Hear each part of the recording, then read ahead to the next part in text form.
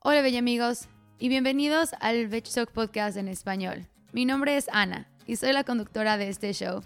Si eres nuevo por aquí, bienvenido, bienvenida y bienvenidos de vuelta si ya nos escuchas desde hace varias semanas o quizá meses.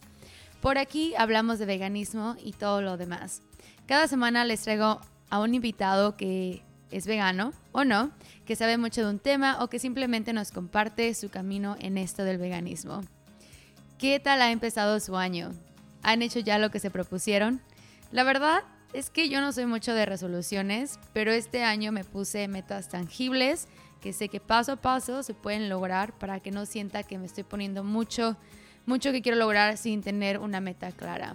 Me puse metas tanto personales como leer un libro al mes y profesionales que incluyen a este podcast. Y la verdad es que ahí van. Yo soy un poco desorganizada, así que necesito organizar mi día a día y literal tener una lista de qué hacer para seguir a todo al corriente y no atrasarme.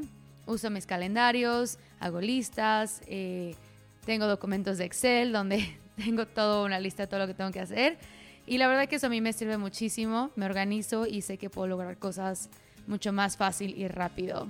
Pero quiero escuchar de ustedes, ¿qué les sirve a ustedes cada año que les ayuda a lograr sus metas o objetivos y que a lo mejor sus tips les pueden ayudar a alguien más? Por cierto, ¿qué tal van con Veganery? Si aún no te has comprometido al 100% a dar el paso al veganismo, Veganery es el reto perfecto para empezar. Es simplemente un reto que te comprometes a comer basado en plantas todo el mes de enero, que ojalá te ayude a crear la transición completa para lo que queda del año. No tienes que empezar hasta el próximo 1 de enero, puedes empezar cuando quieras. Hay una página en español de Veganery donde comparten recetas y tips de cómo hacerlo. En nuestra página de internet también puedes encontrar nuestras recetas en nuestros tips y también recetas y tips de nuestros contribuidores que escriben desde su punto de vista y que cosas que a ellos les han servido también. Chequenlo, vegstock.com o Veganery español. Pueden ver todo lo que ellos hacen. El día de hoy van a escuchar de Karen y su familia, una familia mexicana que vive aquí en Portland, Oregon, en Estados Unidos, y que todos ellos son veganos, incluyendo su perrito. Nos compartieron su historia, cómo es que se volvieron veganos, cómo es que sus niñas hicieron la conexión entre lo que comían y lo que es un animal y la agricultura, y también ahora cómo es que forman parte de varios grupos de activismo como Cubos de la Verdad y Vigilias. Me pareció súper importante hablar con Karen y con su familia porque sé que hay muchas mamás y papás preocupados en cómo les van a enseñar a sus hijos acerca de lo que pasa detrás de las ganaderías. Y explicarles qué es el veganismo, ¿no? Que no crean que es simplemente algo que sus papás les están imponiendo, pero para que ellos también creen la conexión de lo que sucede realmente.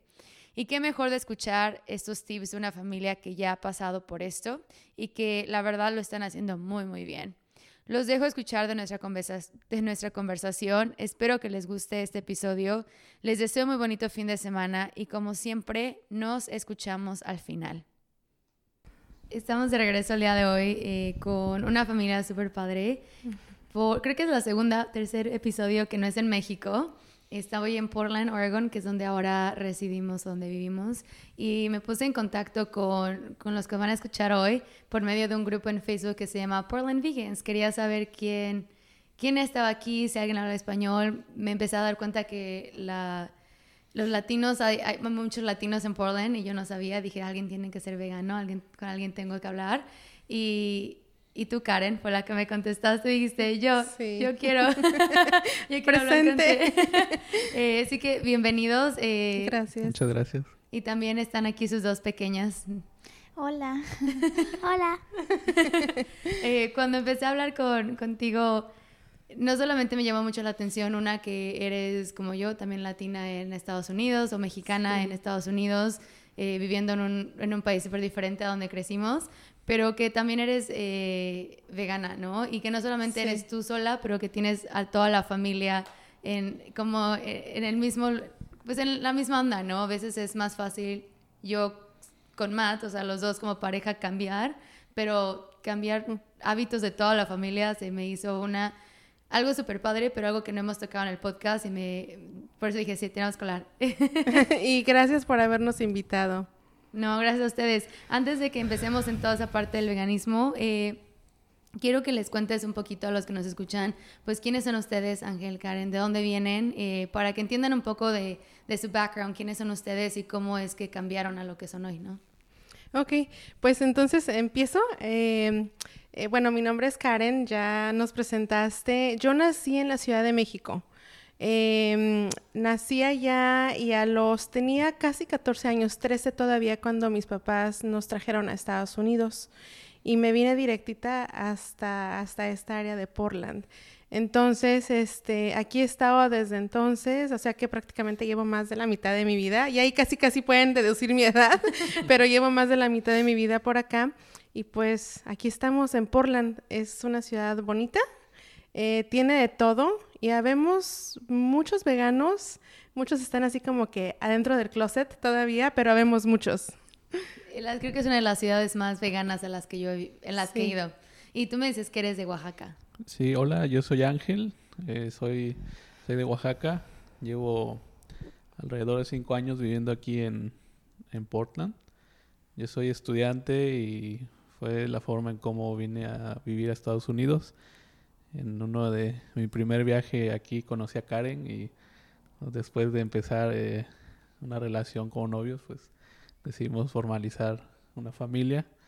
Y sí, como mencionaste, el cambio de alimentación, estilo de vida, de tener, digamos, un estilo de vida normal que se le considera, nos cambiamos al veganismo desde hace ya casi 2 años y medio.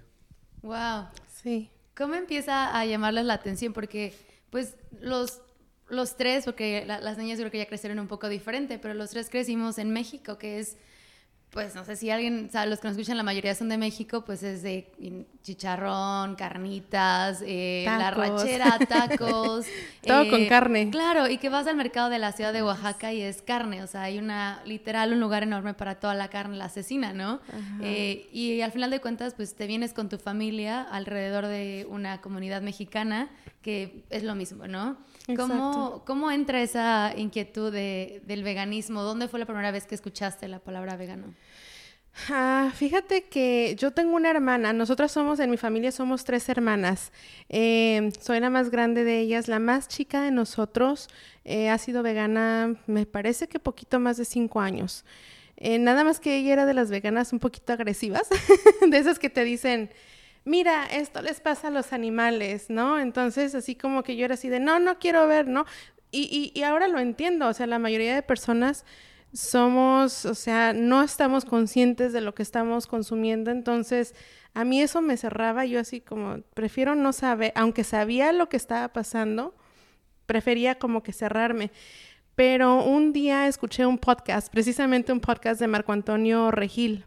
Entonces tenía como invitada a una chava, en ese entonces y entré por un medio, más bien entré haciendo un detox, una desintoxicación vegana.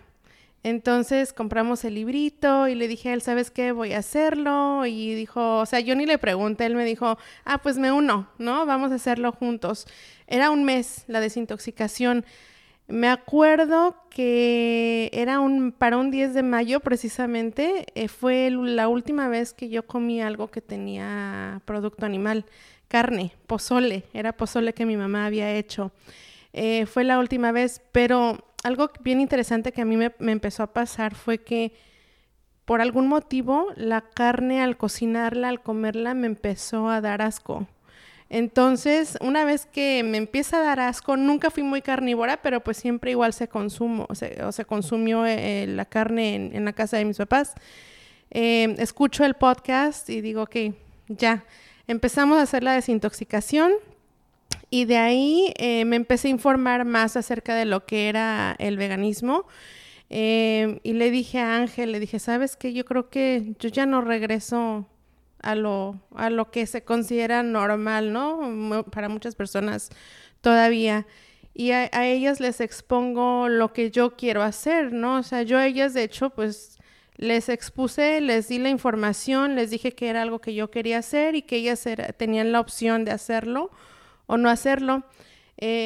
No se me olvida que Vania, ella me dijo, ay, pero ¿por qué vas a hacer eso, mamá? Y yo así de, ok, por esto, y le expliqué, le di los datos, y nos pusimos a ver un documental las 3 juntas, lloramos las 3 juntas, porque después o al estar viendo ese documental, porque pues había escenas gráficas de los animales, y de ahí ellas solitas fueron tomando conciencia de lo que era el veganismo, y de ahí pues hicimos la transición todos, de la noche a la mañana, ¿no? Nosotros no fuimos ni vegetarianos, nada. O sea, fuimos directamente al veganismo y enseguida, como ya teníamos, o sea, ya habíamos dejado lo que era la carne y todo eso por medio de la desintoxicación, ya de ahí fue muy fácil porque ya nada más fue cuestión de cambiar, para mí en este caso, cosméticos, productos de limpieza en casa. Entonces, para nosotros en realidad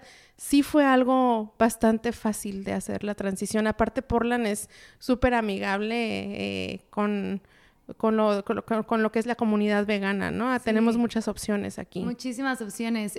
Antes de que sigamos hablando más de lo que pasó después, quiero saber qué pensó Ángel, porque tú dices que él te dijo, sí, hay que hacerlo, pero ¿qué realmente pensaste en ese momento? Bueno, haciendo un poquito de memoria, la palabra vegano o veganismo yo no la conocía como tal antes de venir a vivir a Portland.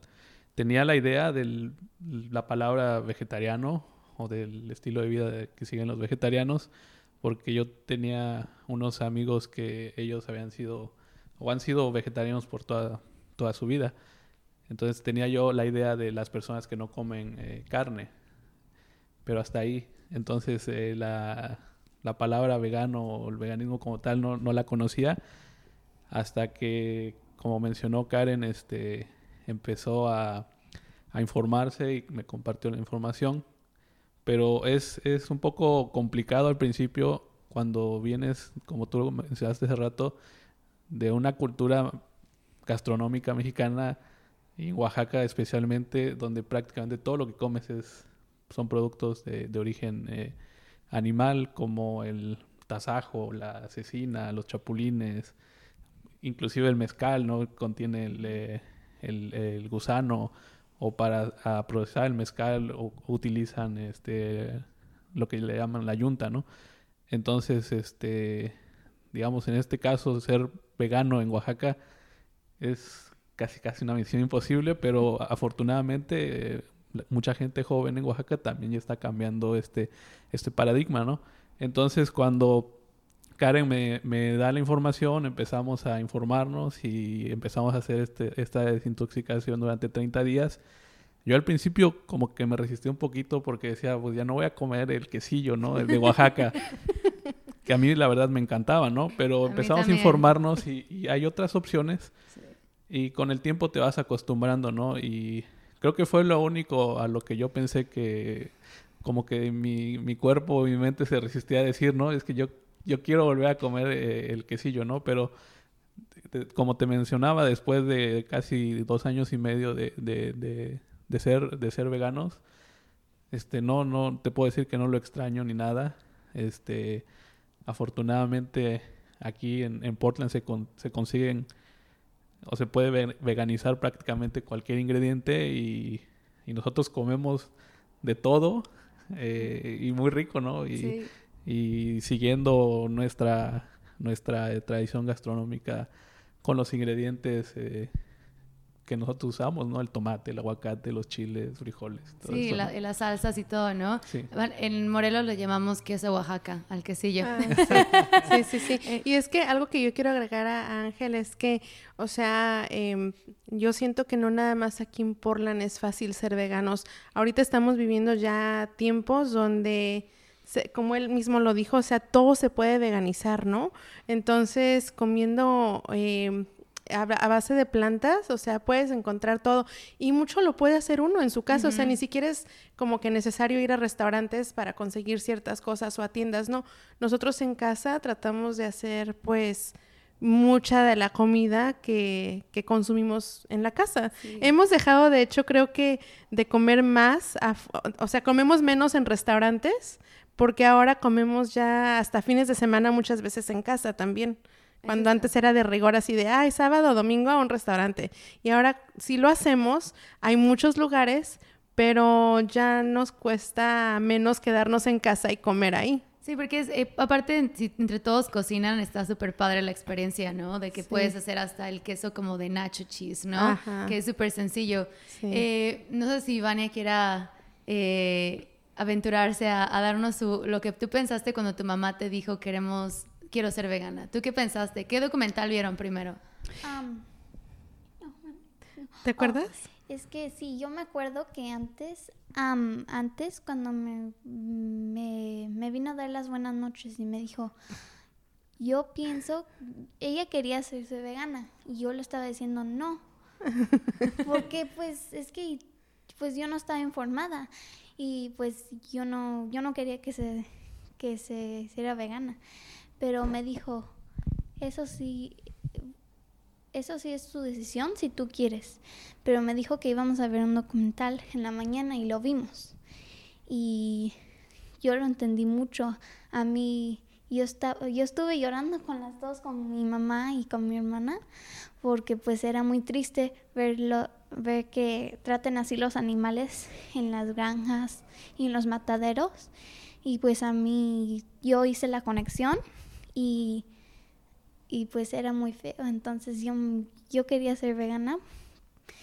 Y ¿qué pues, le dirías, por ejemplo, a otros niños que a lo mejor no entienden más o menos lo que los papás quieren hacer?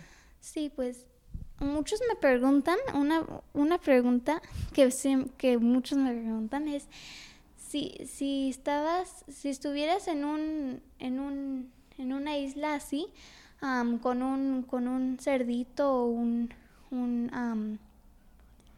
pollito así, sola, y era lo único que estuviera ahí, ¿qué comerías? Y yo les hubiera dicho, yo les digo que pues yo me comería lo que el pollo o la cerdita se comería, porque en las islas pues ahí hay plantas, ¿no?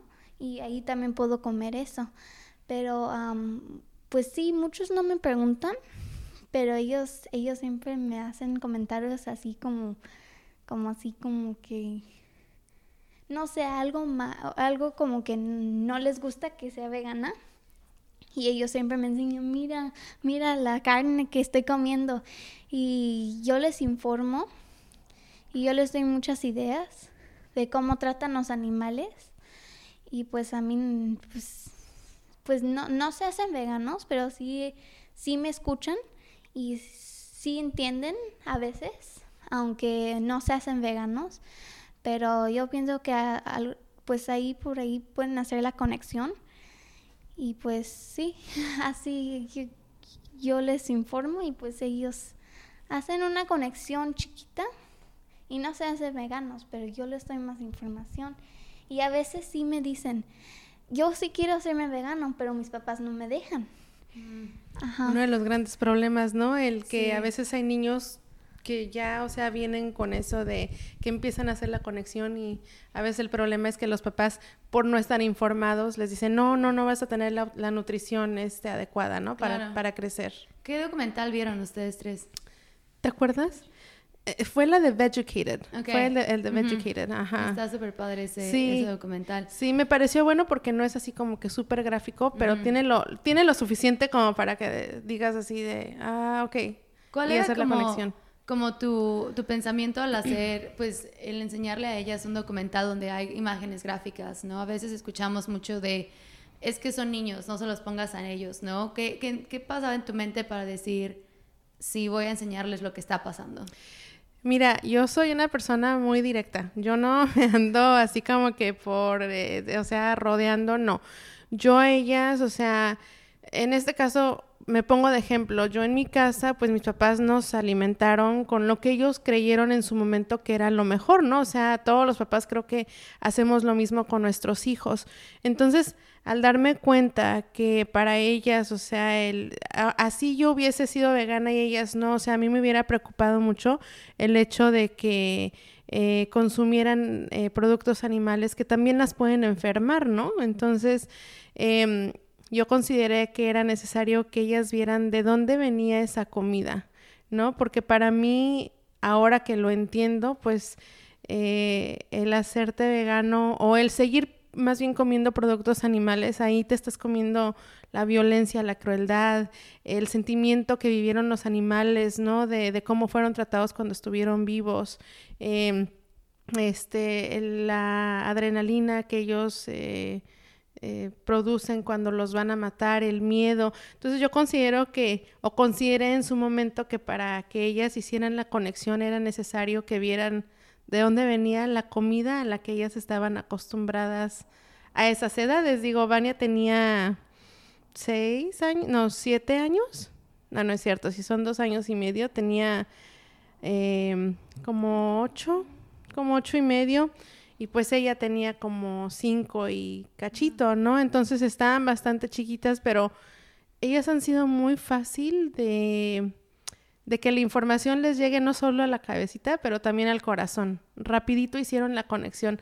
Enseguida, después del documental, las dos dijeron, o sea, ya no queremos comer carne, y ya habíamos dejado la leche de vaca hacía mucho tiempo, ya no la consumíamos, hicieron una conexión muy padre ellas, muy bonita y muy rápido también, como niñas. Qué padre que les dice la oportunidad de verlo, ¿no? Y de enseñarles de verdad de dónde viene lo que están comiendo, porque bueno, yo no soy madre, pero si yo no me lo quiero comer, ¿cómo se los voy a dar a mis hijos, no? Exacto. Y es un poquito difícil tratar de explicarles sin que lo vean, ¿no? Y qué padre que les diste la oportunidad de elegir, o sea, si lo quieren elegir y comerlo, al menos tienes que saber de dónde viene, que pues muchos no sabíamos eso, ¿no? O nunca nos enseñaron realmente de dónde viene, nos educan con lo que vemos en la tele, ¿no? O en un libro, nunca te enseñan realmente lo que sucede.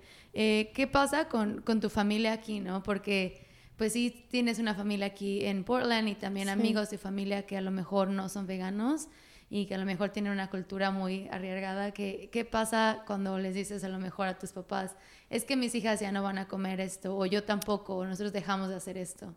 Mira, como te comentaba, mi hermana menor ya era vegana. Ella tiene 2 niños, entonces en ese tiempo estaba embarazada, ¿verdad? Cuando nosotros hicimos la transición, mi hermana estaba embarazada.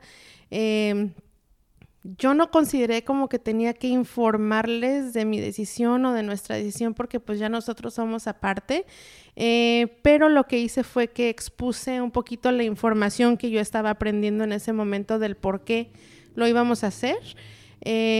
Para mí, principalmente para mí ser vegano es no involucrar a los animales dentro de tu círculo en cuanto a comértelos o vestirlos o usarlos en transporte o en experimento. Entonces, al empezarme yo a informar, les compartí la información a ellos. Mi mamá ahorita, ella se puede decir que ya es vegana, ella ya no consume nada de productos animales. El niño de mi hermana, que ha sido vegana por tantos años ya, bueno, 5 años o poquito más, él hizo la transición, creo que él era más como vegetariano, entonces él hizo la transición como que ya después que nosotros inclusive. Mi otra hermana está en transición, pero creo que le pasa como... Mira, es que lo que pasa es que es un poquito complejo de entenderlo, pero para mí, para ser vegano tienes que ser ético. Yo soy una vegana sí estricta conmigo misma, pero me gusta dar la información, como te digo, al punto, ¿no? Entonces, si uno no se informa, ahorita ya no hay excusas de que, porque no se puede o no hay información. La información está ahorita ya por donde quiera. Entonces, mi hermana, la de en medio, ella no se ha atrevido, y hay mucha gente que no se atreven por decir, a ver, documentales donde hay más escenas gráficas. Se entiende, el proceso para cada quien es diferente, ¿no? Sí. Pero lo aceptaron, todos lo respetan. Mi papá, él sí, o sea, como muchos tal vez mexicanos o de Latinoamérica, él sí es así de, no, yo me voy a morir siendo carnívoro. Pues para empezar, los humanos ni siquiera somos carnívoros por naturaleza, eso nos han hecho creer, ¿no? Pero estamos programados a que que creamos y pensemos que somos carnívoros. Y él, aunque nos dice, ay, yo respeto su forma, o sea, mi papá es de las personas que hace bromas, por ejemplo, así de, no sé, en mayo fuimos a California y un ejemplo que te puedo dar que él me comentó, creo que había gallinas o algo así. Y te hizo un comentario, le hizo un comentario a Ángel así de, ay, ese ya está bueno para un caldo de pollo o algo así, ¿no? Entonces esas son formas que dices, bueno, te dicen que te respetan, pero para empezar no están respetando, o sea, ni a ti ni a los animales, ¿no? Entonces, no está en contra, lo respeta, pero tampoco es de los que se abre, por ejemplo, a escuchar la información del por qué, ¿no? Y cómo es tan fácil hacer esto. Es complicado, es difícil cuando ya son más grandes, ¿no? Cambiar y abrirse a algo distinto. No sé si te pasa a ti como hombre, a lo mejor que te hagan comentarios para ser macho hay que comer carne, ¿no? Bueno, no tanto así, pero te voy a platicar dos ejemplos. El primero fue una vez que cuando nosotros recién hicimos optamos por ser veganos, una persona me comentó que si seguía comiendo así me iba a enfermar. Y esta persona tiene sobrepeso, ¿no? Y le gusta comer mucha carne. Entonces le dije, no, pues es más probable que te enfermes tú si sigues comiendo así de esa forma, ¿no? Entonces, a veces esa forma de responder hace que las personas también se pongan un poquito conscientes de todo lo que puede llegar a pasarles si comen de cierta forma, ¿no? Y el otro ejemplo fue cuando yo fui en estos 2 años y medio, tuve la oportunidad de ir a Oaxaca. Entonces, cuando llego a la casa de mi mamá, pues ahí ninguno de mis hermanos es vegano, mi mamá, ¿no? Entonces me decía mi mamá, bueno, ¿qué vas a comer, no? Si ahora, ¿cómo comes, no? Y entonces le empecé a explicar, voy a comer lo mismo, simplemente sin carne, sin productos animales. Y al principio como que se resistió un poco a esa idea. Pero le fui explicando durante los días que estuve allá y ella entendió, respetó sobre todo nuestra decisión como familia de cómo comemos, cómo vivimos ahora. Y sí, bueno, afortunadamente ella me apoyó. O si yo cocinaba o ella cocinaba, hacíamos cosas sin productos animales. O estaba ahí al pendiente de tratar de conseguir algún producto que pudiera yo comer, ¿no? Inclusive cuando me vine de regreso, por ahí trató de conseguir algunas, no sé, chocolate o algún snack que pudiera traer para compartir con ellas, ¿no? Entonces, pero no he tenido ese detalle como tú lo comentas, ¿no? Que para ser macho necesitamos comer carne. Pero sí es algo que nosotros creemos y que, bueno, los medios de comunicación te lo hacen creer. Hace poco vimos un documental en Netflix que precisamente habla de ese problema, ¿no? ¿The Game Changers?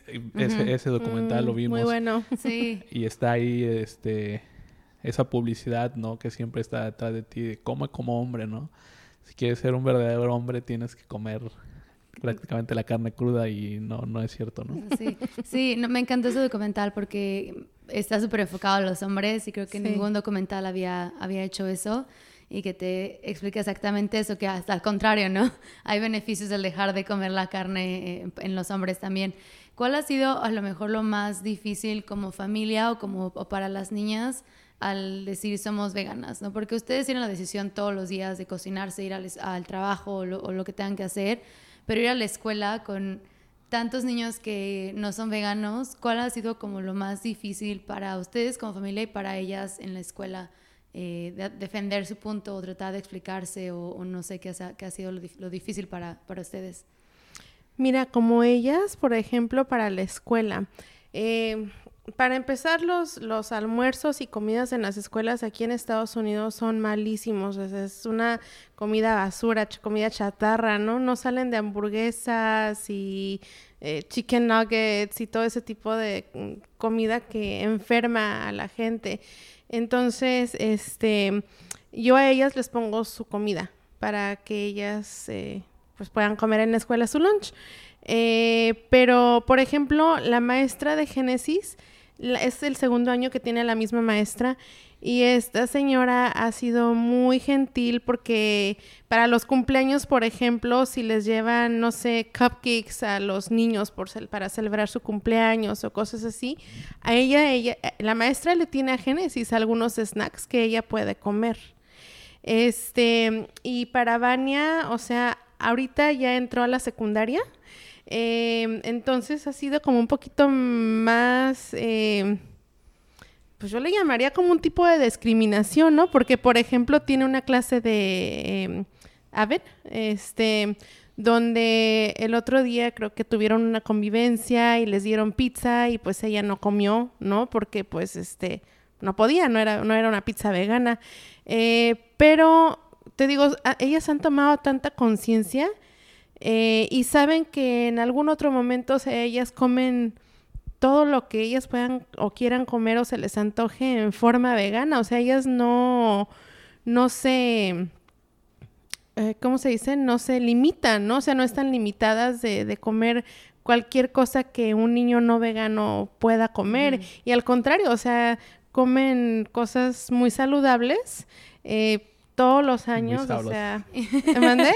Y muy sabrosas. Y ricas también, ¿no? Entonces, para ellas creo que no les ha sido tan difícil, o sea, ellas están tan conscientes del por qué lo están haciendo o por qué lo hacen y por qué viven de la forma que viven, que creo que no extrañan, o sea, el comer ciertas cosas en fiestas, por ejemplo, o sea, pues también de pronto pueden llegar a extrañar el no comer el pastel, ¿no? Un ejemplo. Pero saben que mamá y papá, o sea, siempre les van a tener la opción de llevarles algo, ¿no? Para la misma fiesta o cositas así. O sea, en sí no creo que les ha costado tanto trabajo adaptarse, aún y no habiendo alguna opción para ellas en un determinado momento. Qué bueno que lo hayan hecho así, ¿no? También.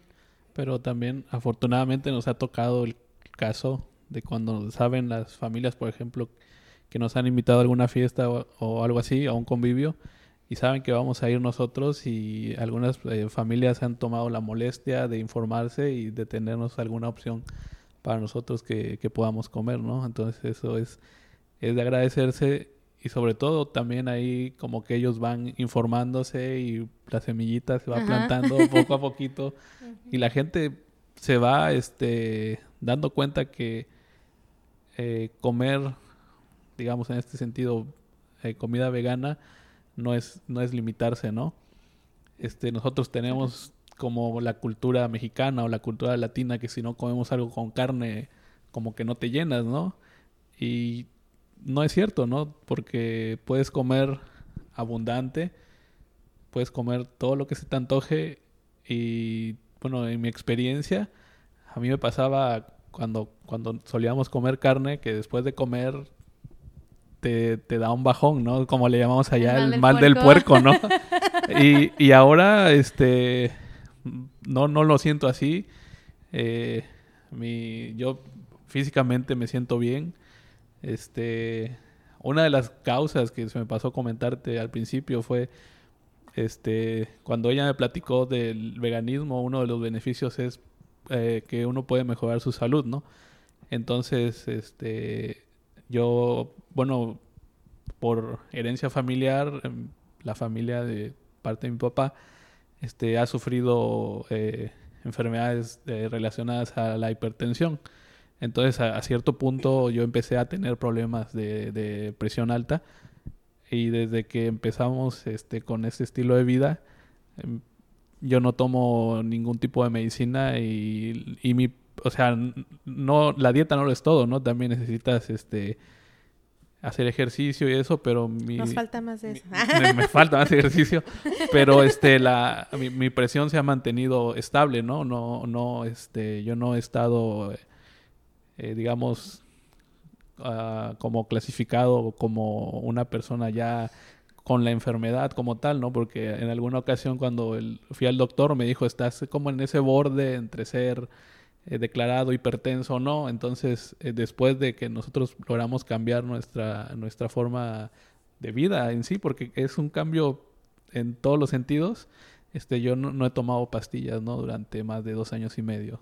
Qué padre. Y que las niñas pueden seguir sanas también, ¿no? Que hay este tabú de que los niños no pueden ser veganos, y más con las noticias amarillistas que un bebé se murió porque era vegano, pero ni siquiera era cierto. Cuando lees realmente lo que pasó es que estaba mal nutrido y no tiene que hacer nada con el veganismo, ¿no?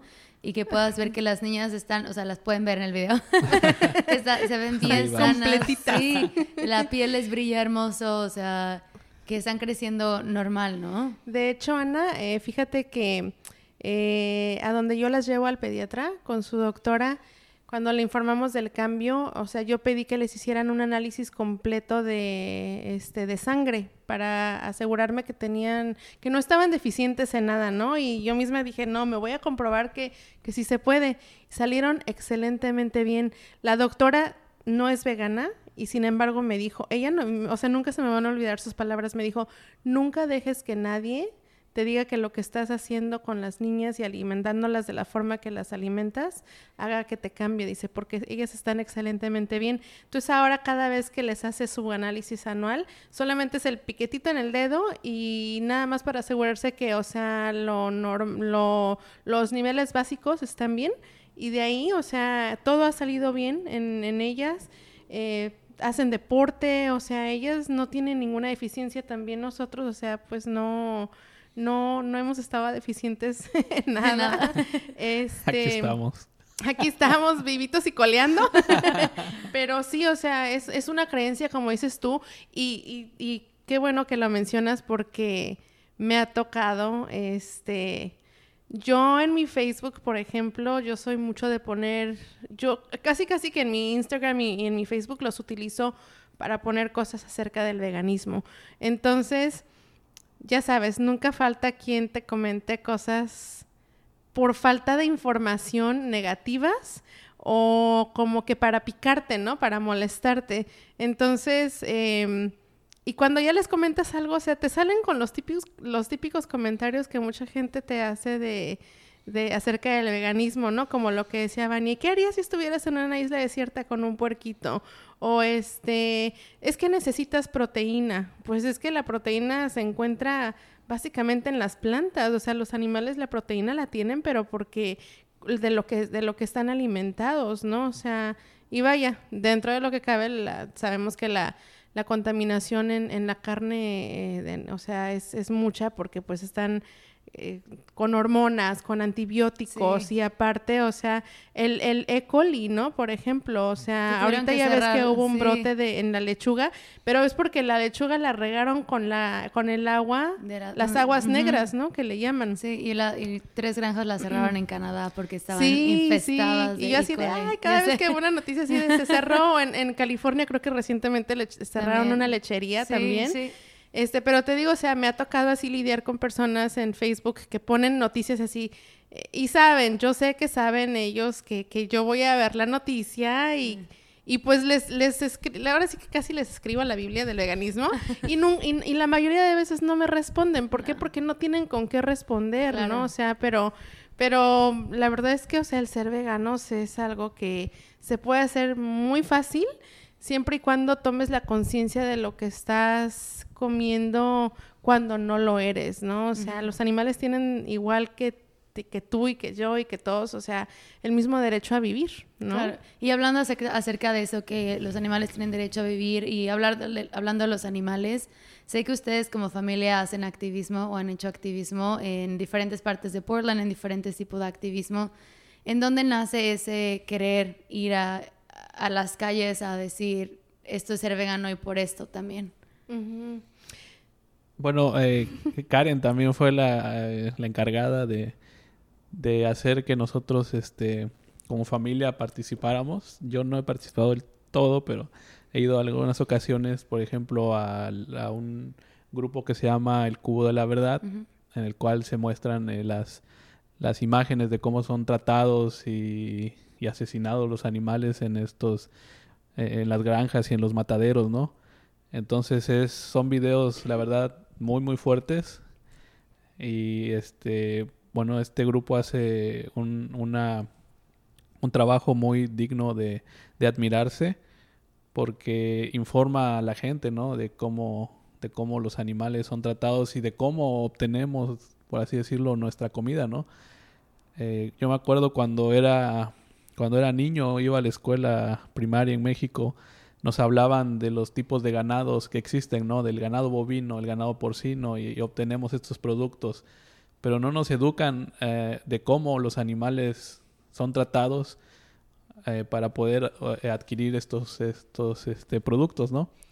Entonces yo me acuerdo que en alguna ocasión le platicaba a Karen que yo de niño me hacía esa pregunta, ¿no? ¿Cómo es que los animales deciden yo quiero morir para que me coman, o de dónde obtienen todos estos animales para poder satisfacer la demanda de tanta gente que aún consume carne, ¿no? Entonces también otro día me acuerdo cuando todavía comíamos carne, fuimos a un restaurante que vende alitas de pollo y le digo a Karen, bueno, ¿cuántos pollitos tuvieron que haber muerto nada más para que a nosotros nos dieran esta orden? Creo que era alrededor de 14, 16 alitas, ¿no? Entonces, si lo consideras que cada pollito tiene 2 alitas, tienen que asesinar a 8 pollitos nada más para satisfacer una orden que tú te vas a comer, ¿no? Y si esto lo multiplicas por las personas que están en el restaurante, nada más en el tiempo que tú visitas, pues son cantidades impresionantes, ¿no? ¿Y de dónde nace como el querer ir a unirse a los cubos de la verdad? Porque yo solo he ido a 2 en mi vida y sé que es mucho, ¿no? Para mí personalmente, fue muchísimo, pues es muy fuerte estar ahí, ¿no? Y decir, nos vamos los 4. Fíjate que, bueno, o sea, te digo, cuando yo tomé la decisión de quedarme ya vegana después de la desintoxicación que hicimos, para mí, o sea, los animales, yo lo hice por los animales, ¿no? O sea, se dice que el veganismo lo puedes hacer por los animales, por tu salud o por el planeta. Para mí, yo lo hice por los animales. Ya los otros 2 vinieron como un extra, ¿no? O sea, ya si yo ayudaba al planeta, que el planeta está en peligro y hay gente que todavía no lo quiere reconocer, pero bueno, ya la salud, o sea, igual también vino como un extra. Entonces, a mí me comenzaba como a nacer esa idea de tengo que hacer algo para ayudar a los animales. Yo en mi Facebook ya ponía muchas cosas acerca del veganismo. Muchas eran muy gráficas, pero es la verdad también, ¿no? O sea, te digo, no nos gusta ver lo que es la realidad, pero era lo que era, o sea, era lo que es.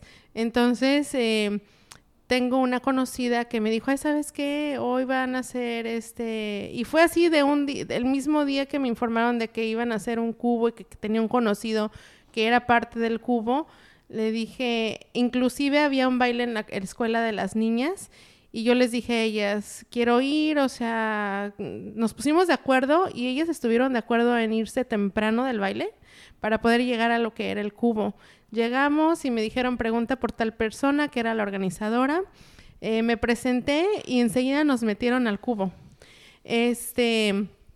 Obviamente, como dices tú, las escenas que se ven en las pantallas del cubo de la verdad son muy fuertes, ¿no? O sea, son escenas de,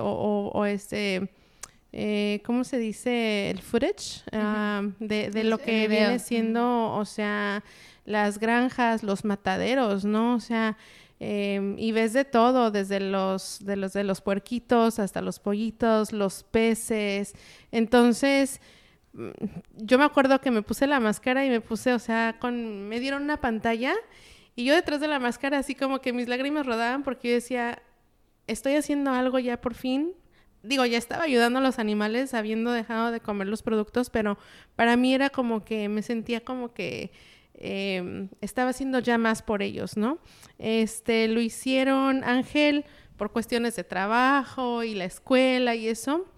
No, como él dice, o sea, no ha estado en todo presente, pero las niñas y yo sí. Entonces, las imágenes del cubo creo que son de las más fuertes que puede haber, o sea, tipo como el documental de Dominion, que no hemos visto, pero me han contado. Está muy fuerte. Y yo creo que ya estoy en un punto donde no considero que voy a necesitar tanto como que ver tantos documentales tan gráficos, porque ya lo sé. De hecho, el activismo se convirtió, y el veganismo en sí se convirtió en algo tan importante en mi vida que jamás pensé hacerme un tatuaje y me hice un tatuaje que dice vegan. Mira. ¡Wow! Entonces, yo para mí, o sea, no hay como que regreso a mi vida anterior, ¿no? Hemos hecho no nada más el cubo, sino que también hemos ido a las vigilias de pollos, de las vacas. ¿Ustedes también? Sí. Wow. Sí, casi. Ellas dos han ido a todo conmigo, 100% Vania. Ella de pronto se ha quedado, ¿no? Porque para ella a veces es un poquito más cansado estar parada en el cubo por tanto tiempo, entonces aguanta más Vania, pero las dos siempre están dispuestas. Y yo las dejo, o sea, si quieren acompañarme bien, y si no, o sea, también igual les doy la opción de que ellas tomen su decisión de qué es lo que quieren hacer y cuánto quieren participar, ¿no? Hemos estado en la marcha por los animales que hacen aquí en Portland, hemos ido a talleres, hemos estado en protestas del cambio climático. Del cambio climático también, pero también hemos entrado a tiendas, para hacer protestas en grupo, ¿no? Con el de Ford y todo eso que tienen. He visto que hacen varias cuando les quitan ¿dónde está Canada Goose o cómo se llama? No he hecho yo esas del Canada Goose, nosotros no hemos participado en esas, pero por ejemplo hay una tienda tipo, pues donde venden de todo, pero pues también venden sus productos animales y tienen como una carnicería. Ah, ya, okay. Entonces hemos entrado a esas protestas. Wow. Hicimos una protesta en otra tienda, también en un centro comercial. O sea, hemos estado en varias cosas involucradas. Wow. Y para mí es darles una voz a los animales, ¿no? Porque pues en realidad ellos no la tienen. Y es crear conciencia de lo que es la industria de pues tan violenta, ¿no? Lo que es la industria animal, el animal agriculture. Entonces, para mí es muy importante hacer el activismo. Ahorita hace tiempo que no participamos físicamente en algo, pero yo sigo en mi Facebook poniendo, ya no soy tan gráfica, pero fíjate que a pesar de que de pronto, no sé, no hay muchos likes o no hay muchos comentarios, me llegan muchos comentarios o varios comentarios en privado así de, ay, fíjate que estoy haciendo cambios porque, aunque no lo creas, y son personas que a lo mejor ni le han dado like a algo de lo que puse, pero me han escrito diciéndome que tienen preguntas o están haciendo el cambio.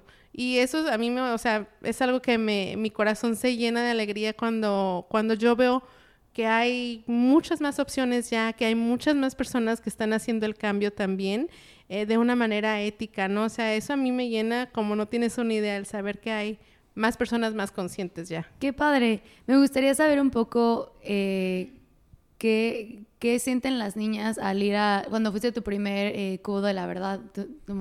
¿Qué fue como lo que ustedes...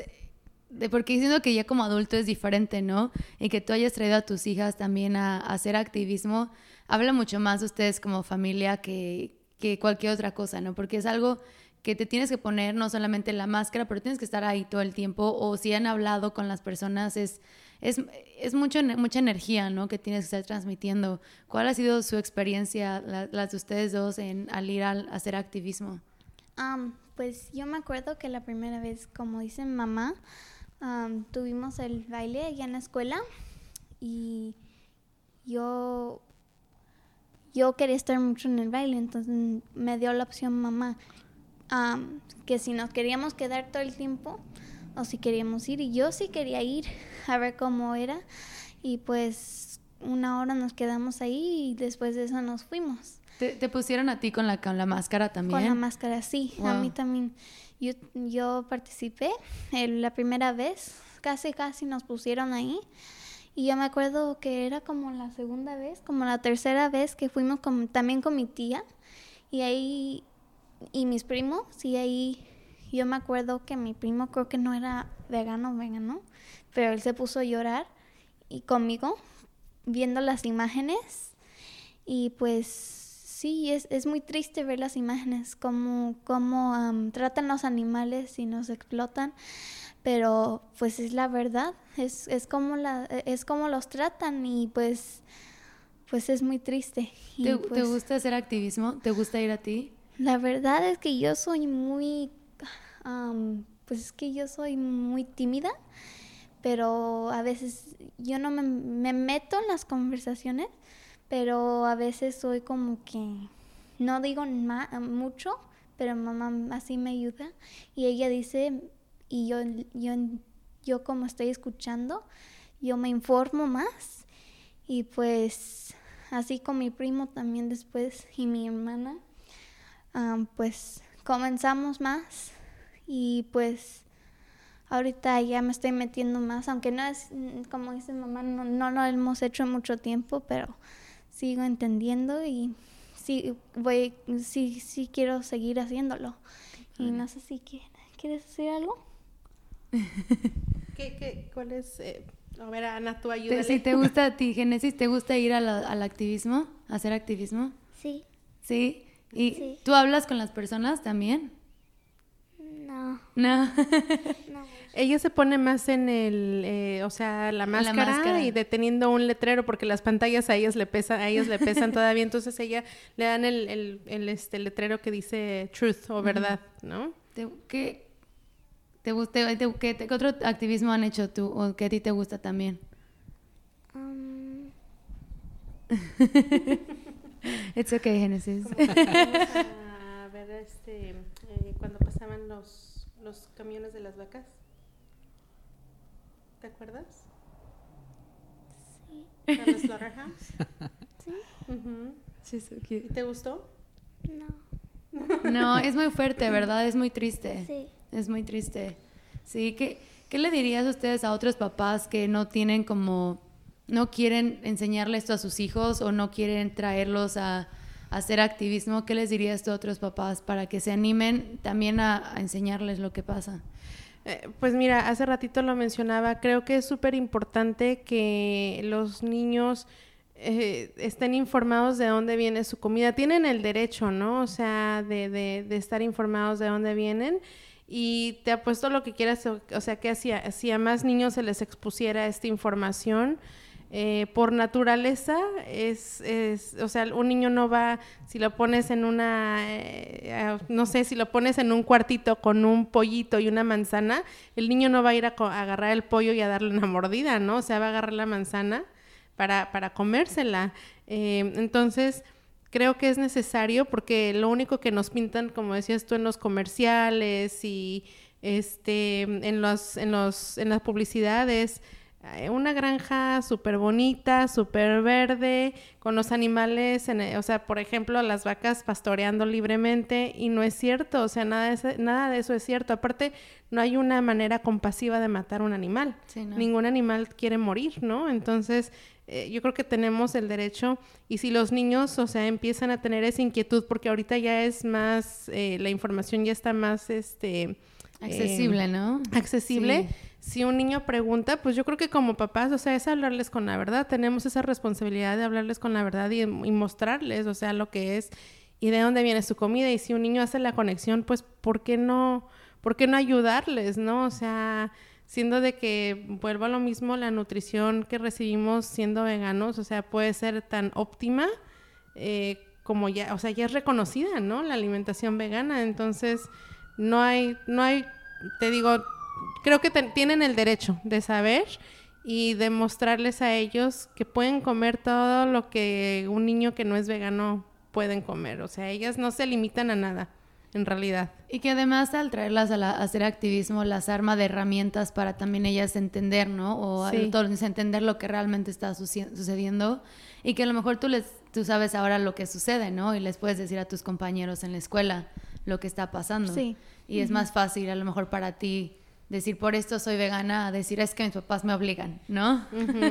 Otra cosa importante, el año pasado, como parte del activismo de Vania, ella participó para una beca del gobierno federal. Entonces nosotros escribimos un ensayo sobre su experiencia precisamente haciendo este activismo.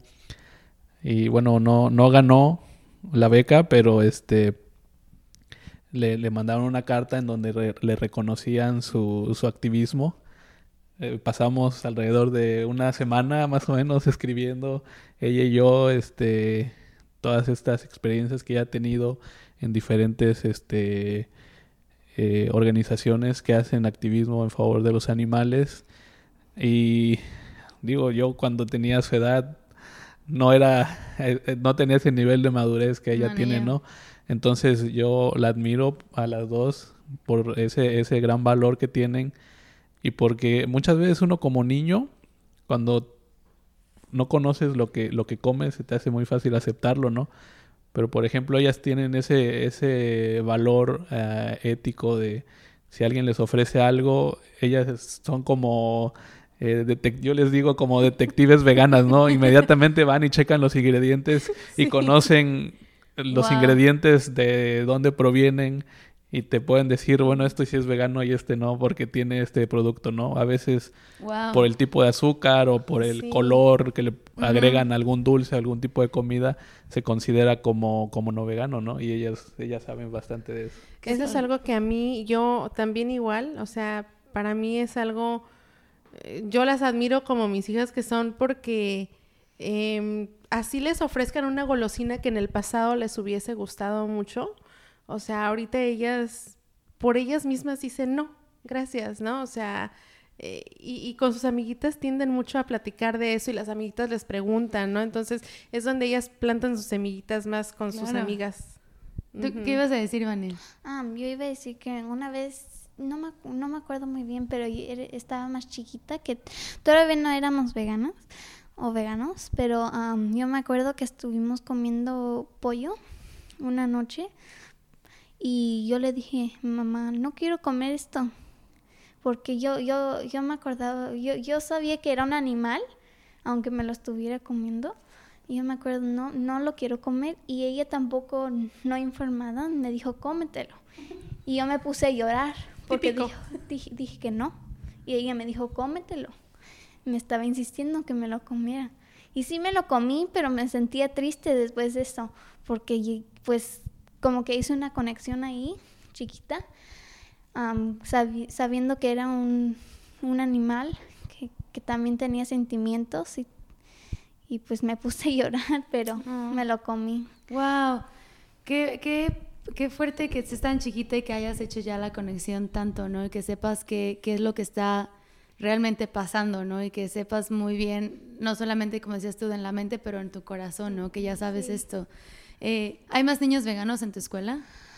No, hay algunos que son vegetarianos. Yo tengo una amiga que se llama Bella, creo que se llama. Sí se llama Bella, pero sí, pero ella es vegetariana, pero dice que no le gusta la leche, aunque se come las galletas. Pero y los huevos no le gustan, pero sí come todavía las galletas.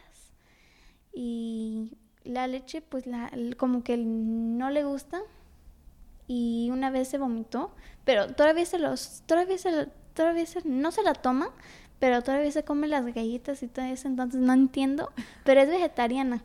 Y tengo otra que pues ella también antes sí era vegana, pero se hizo vegetariana porque dijo que le gustaban mucho los chips y todo eso, y pues eso sí no es ser vegana.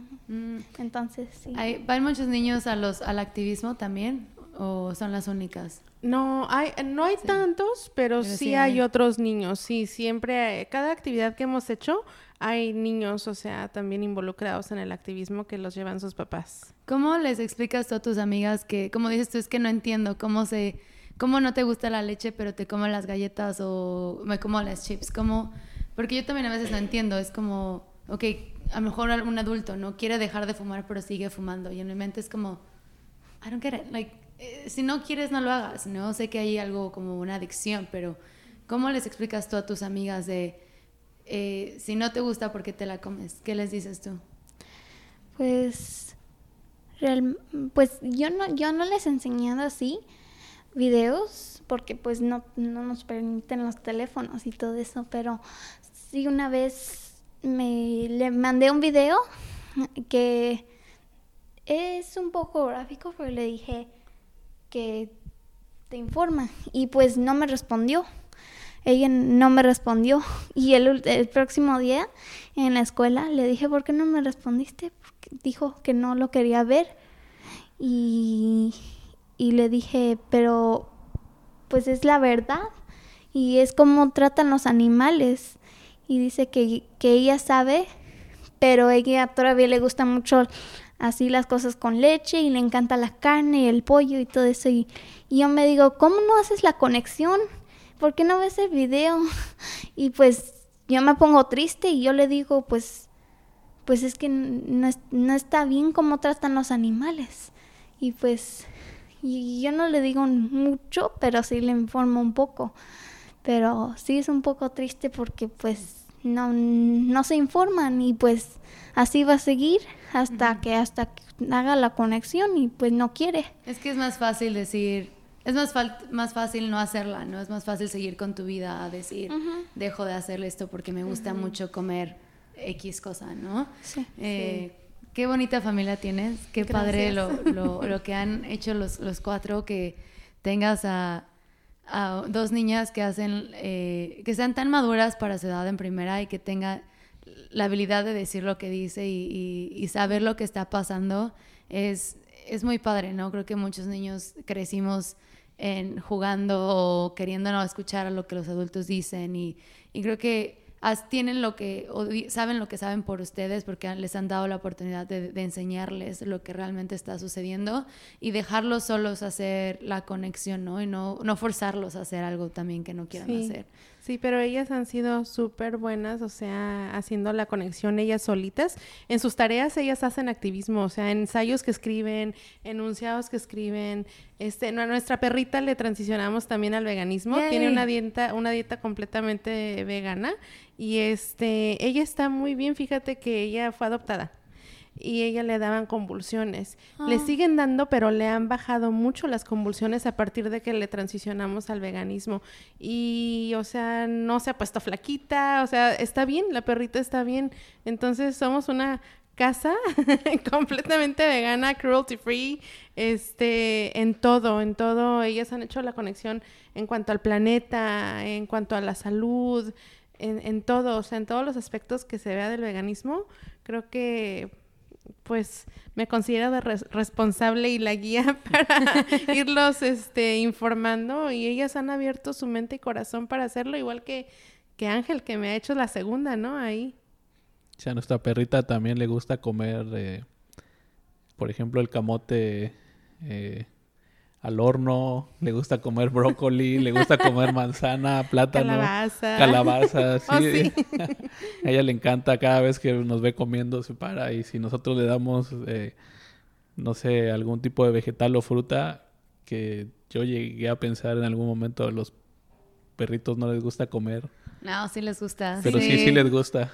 Son como los humanos, tienen su propio pues paladar, ¿no? Hay unos que sí les gusta esto y otros que no. Tenemos amigos que tienen perritos que también son veganos y a unos les encantan los garbanzos y a otros no les gustan, pero les gustan los frijoles. Entonces, sí, son picky además. Claro. Está bien bonita. Ay, no, sí, de hecho, nunca lo he tomado, nunca he hablado sobre esto en el podcast, pero sí quiero hablarlo con algún experto también que se dedique a eso.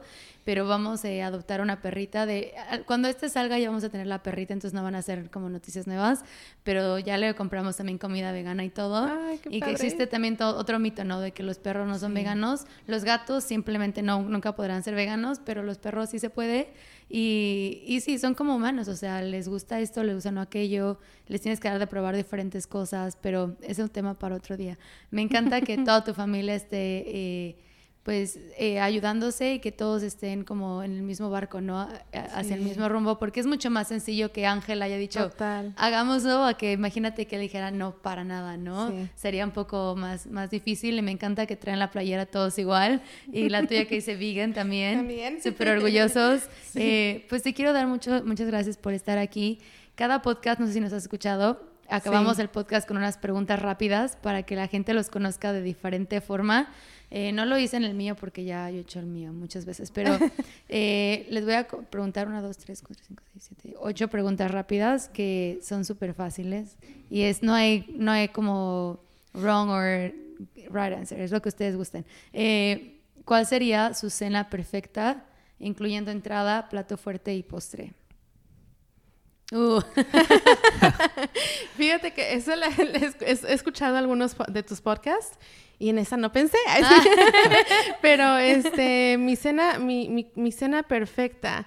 Yo creo que como aperitivo me encantaría como unos camarones, porque hay camarones veganos. Sí. Como, ¿cómo le llaman? Como coconut shrimp, ¿no? O sea, que están como empanizados como en coco. Plato fuerte, a mí me gusta mucho la comida mexicana. Entonces, para plato fuerte, no sé, tal vez unas...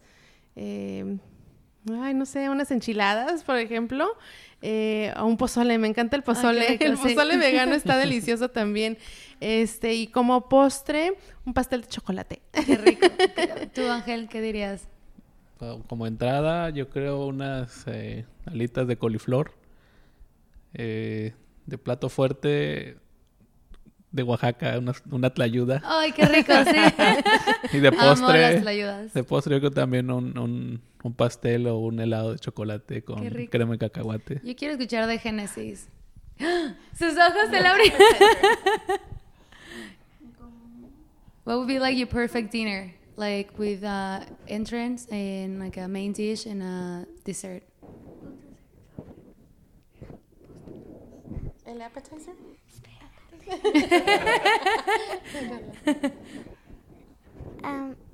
Yo quiero... Me gusta frijoles y arroz y para mí... ¿Cómo se dice qué? ¿Cómo que tú dices? Pues el plato fuerte. Y mi plato fuerte va a ser mexicana. Comida mexicana. Comida mexicana. Y para dessert yo quiero helado de menta. Qué rico. She's into mint chocolate ice cream too. Es el helado favorito de Matt. Entonces te está escuchando. A él también le gusta. Yeah. Luego les contamos. ¿Y tú, Vani? Yo, pues, para mi plato fuerte me gustan mucho la pizza vegana, pero también me gustaron el último día, hace unos días, hizo unos tacos mi mamá de Jamaica.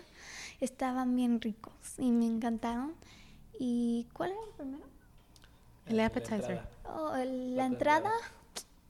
Ya no tengo muchas, pero pues como dijo Ángel, también me gustan mucho las alitas de coliflor, que saben así, yo creo que me acuerdo que saben así como las de pollo, pero están más ricas. Y para postre, pues a mí me encantan las galletas. Ay, qué rico. Qué rico. Antes que te vayas, quiero la receta de los tacos de Jamaica. Ay, sí. Suenan deliciosos. Quedan súper ricos. Okay. Siguiente pregunta, vamos a ir rápido. ¿Qué prefieres? ¿Desayuno, comida o cena? Las 3. Desayuno está bien dulce. Las 3. No, yo la comida. La comida. La comida. ¿Té o café? Café. Té. Y yo no soy ni cafetera ni tetera, pero preferiría yo creo que un café frío, pero muy ligerito. Dice mi mamá que tomo el café como agua de calcetín. Ay. Porque casi sin nada de café. No eres de las mías, nada. ¿Prefieres salado o dulce? Salado. Dulce. Yo salado. Tú eres de las mías. ¿Cuáles son sus especias favoritas para cocinar? La albahaca, el cilantro y el epazote. Me pasó de súper rico. Yo, bueno, ellos no cocinan, creo que ni van a saber de especias, ¿eh? Sí saben, ¿eh? Vela. Pancakes before. Sí, ha hecho pancakes. ¿Sí? Sí. Okay. Yo mis especias, o sea, en mi cocina, yo creo que el 99% de las comidas que preparo tienen sal de ajo, pimienta y paprika.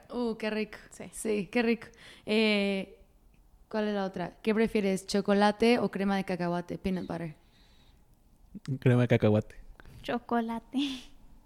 Chocolate. Una combinación de los dos. Sí. Yo también. ¿Y qué les llena todos los días? No tiene que ser comida. Mi familia.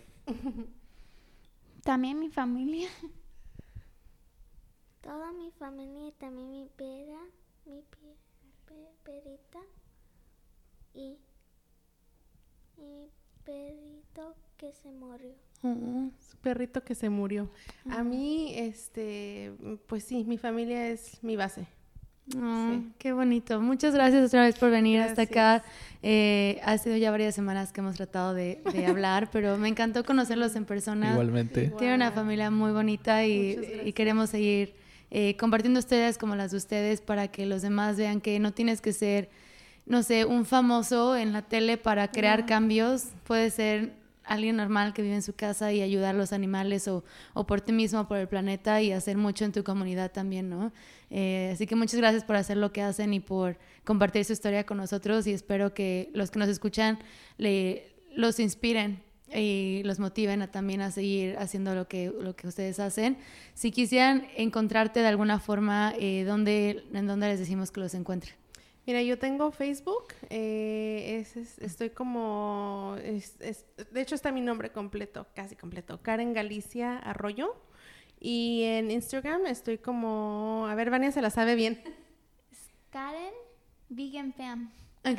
Pero es Karen vegan y fam, como de familia. Ok, perfecto, para que sigan sus aventuras y los sigan inspirando a que también la gente pues traiga a sus hijos. Creo que es lo más importante, ¿no? Que ya la siguiente generación vaya abriendo los ojos. Muchas gracias otra vez. Gracias Un a ti. placer. Igual. Hablamos otro día. Bye. Bye. ¿Qué les pareció, bella amigos? Espero que hayan aprendido un poco de Karen y de su familia. La verdad es que yo aprendí muchísimo de ellos. Me parece que hacen un trabajo increíble y que no forzan nada a su familia. Ellos simplemente dan la información y con su ejemplo han podido crear un impacto mucho más grande. Si quieres seguir a Karen y su familia o tienes dudas o simplemente quieres conectar con ella, síguela en Instagram como Karen-Vegan-Fam. Vegan es V-E-G-A-N, Fam, F-A-M. Y ya saben, si te gustó este episodio, compártenos en las redes sociales, taguéanos para que te veamos y te podamos también repostear. Síguenos en Instagram, Facebook, YouTube como Vegtalk Español. Chéquense la página web para que vean todos los artículos que generalmente no estamos poniendo en las redes sociales porque son súper largos y pueden tener mucha más información. Tengo varios blog posts de una nutrióloga, Sinaí Morelos, que hablamos con ella al principio de este podcast y ella nos da sus tips para mujeres embarazadas, como veganas, cómo criar a niños veganos, deportistas, etcétera. Chéquenlos ahí también. Y si tienes 2 minutos y nos estás escuchando por iTunes, please, te lo suplico, déjanos tu review, dinos qué te pareció el show, déjanos 5 estrellitas si puedes. De esa forma iTunes nos pone en la lista de destacados para que otras personas puedan ver sobre el veganismo. Ojalá escuchen lo que hacemos y ojalá los también motivemos a cambiar su estilo de vida. Así que please, si tienes 2 minutos, ayúdanos, 5 estrellitas, dinos lo que piensas, te lo voy a agradecer un buen. Y como siempre, amigos, si tienes alguna duda o sugerencia, mándame un mensaje por Instagram, ya sea la cuenta del podcast o mi cuenta personal. A mí me encuentras como Ana Alarcón. Justo en estos momentos, en esta semana, estamos planeando nuestro viaje a México para poder entrevistar a más personas en cara a cara, pero también tenemos planes de seguir entrevistando personas en línea. Les pregunté hace varios días en Instagram, pero si ustedes tienen a alguien más que quieran ustedes escuchar, que quieran que nosotros entrevistemos, dinos para que nos pongamos en contacto con ellos. Y bueno, eso es todo por hoy. Espero que tengan un muy bonito fin de semana, disfruten mucho y como siempre, bella amigos, nos escuchamos la próxima semana. Hasta luego.